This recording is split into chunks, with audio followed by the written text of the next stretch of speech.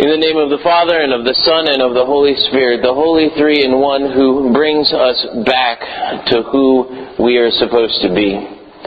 Dear brothers and sisters in Christ, it's St. Patrick's Day. I almost felt like pulling out the green robe stole, but I didn't.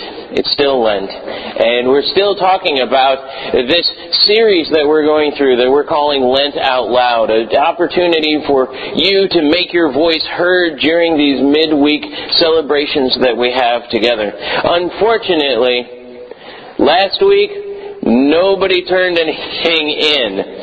The phrase to complete was supposed to be, I want to go back. And yet, it's something that maybe is a little bit too personal for us to share. Maybe it's something a little bit too close to our hearts to think about those times that we want to go back to, those things that we want to go back to, those stages in our life that we would like to experience again.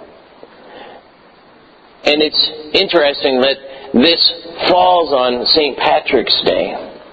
Because St. Patrick's story definitely lends itself to that sort of an idea of some time when somebody probably was thinking to themselves, I want to go back. Because you see, we're celebrating this saint of the church, this missionary of the church who ended up really claiming many Irish souls for Christ through the work of the Holy Spirit. But he did that with quite a bit of background. You see, when little Patrick was just a boy, his mother and father were Roman citizens. They were Roman citizens, probably Italians even, that had been moved into England, into Britain, where they were living for the time being as Roman citizens there in order to help with some of the governmental affairs. And there was a lot of war going on in the UK at that time. There were these raids that would come in from the north, from Ireland and from Scotland, that would attack the Roman garrisons that were in Britain. And one of these raiding parties happened in Patrick's town. And they came through and they stole little Patrick when he was just a child. And he was raised with all of those Irish raiders that he had been stolen by. Raised with their language, raised with their culture, understanding really who they were at his most intricate bottom of his soul. And yet, he knew that he was a little bit different. He knew that he wasn't like these people. He knew that there was a story behind him.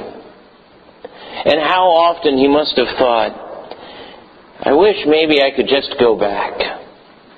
I wish maybe I could just go back to when I was a little boy, and when that raid happened, maybe if I would have hid here, maybe if I would have done something else, maybe it would have changed. Maybe I wouldn't have been dragged across by these Irish raiders. Maybe I would have just stayed with my mother and my father. But that ship had long sailed.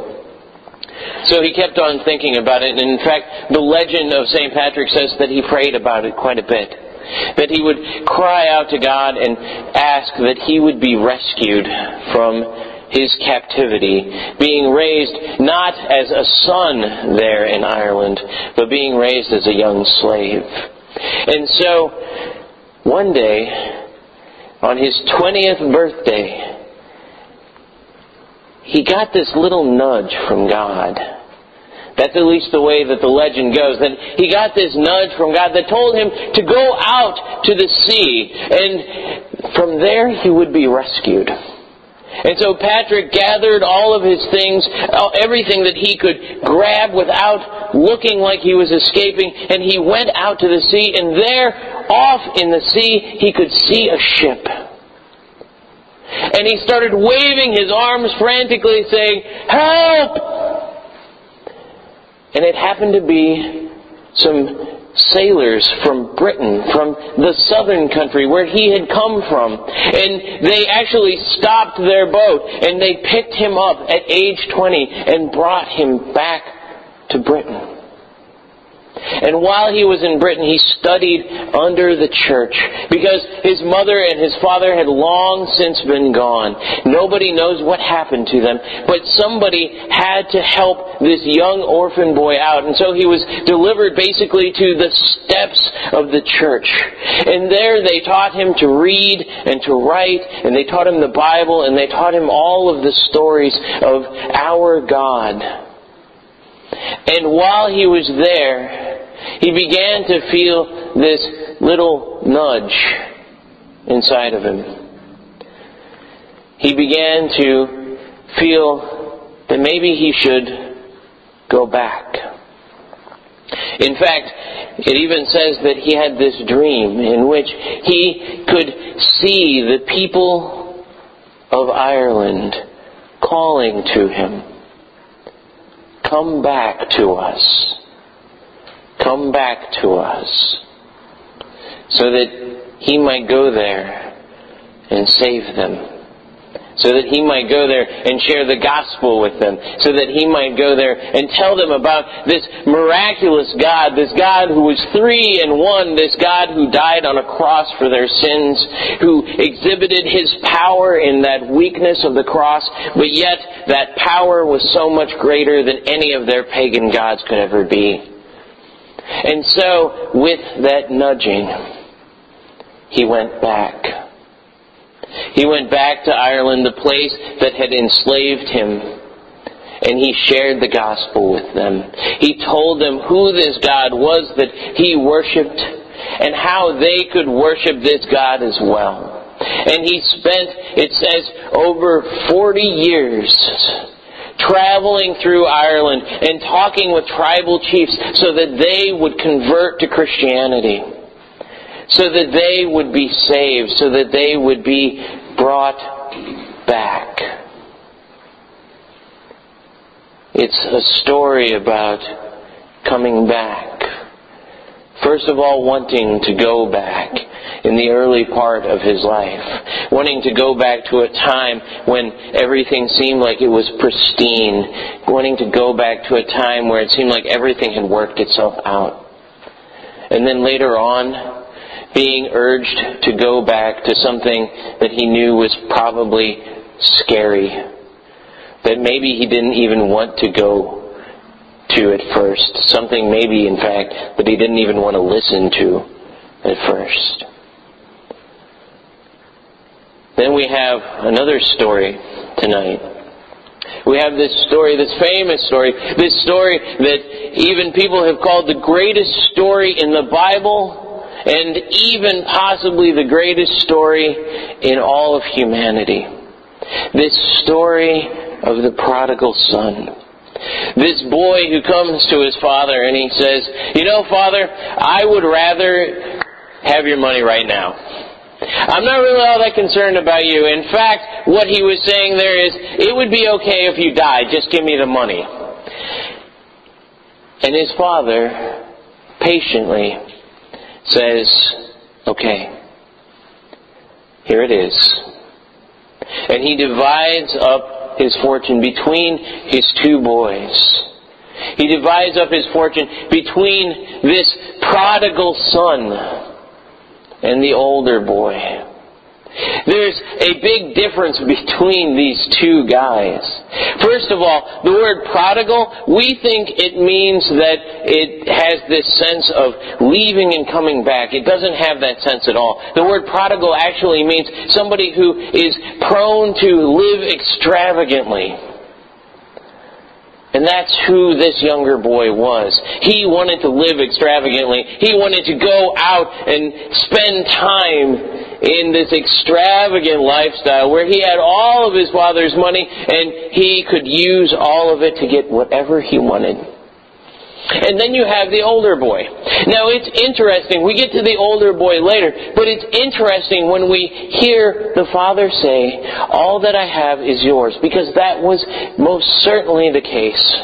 Because in order for the father to give the youngest boy his share, legally he would have had to give the other share to the oldest boy, which meant that the father then was flat broke, that he was out of money. And so this older boy, he wasn't just a good boy because he was out working in the fields. He was a good boy because he was out working in the fields and he was taking care of his father. And so the contrast begins to get bigger and bigger between the two. And then you get to hear about the prodigal son. He's finally lost all of his money, living richly, extravagantly, prodigally. We find out from his older brother that included prostitutes as well. And it probably included a lot of other things that we wouldn't want our children to be doing. This prodigal son finally ends up in a pigsty. You can only begin to imagine what it's like for a Jewish boy to be working in a pigsty of all places and wanting to eat the food that pigs are eating.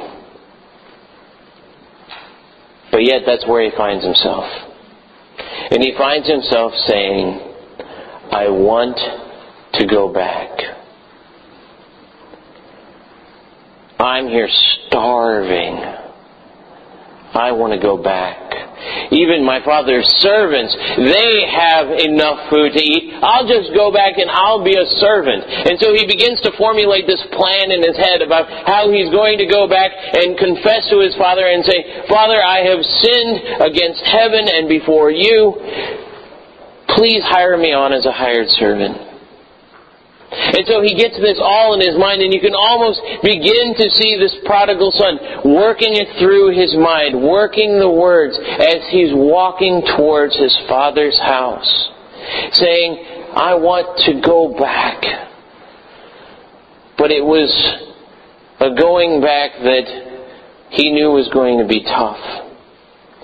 In fact, his father probably could have had a few other choices than what we see in this story.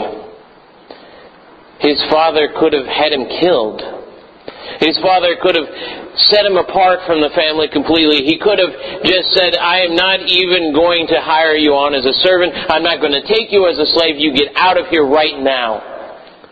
And quite frankly, that's probably what would happen in a lot of our families and extended families if something similar happened.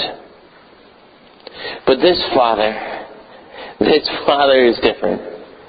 This father goes running down the hill towards his boy, and he wraps his arms around his boy, and he says, I'm so glad that you're home. And then the prodigal, he starts thinking through his memorized lines, and he starts saying, Father, I have sinned against heaven and against you. Please. And it's as if the father cuts him off at please and says to the servant, go.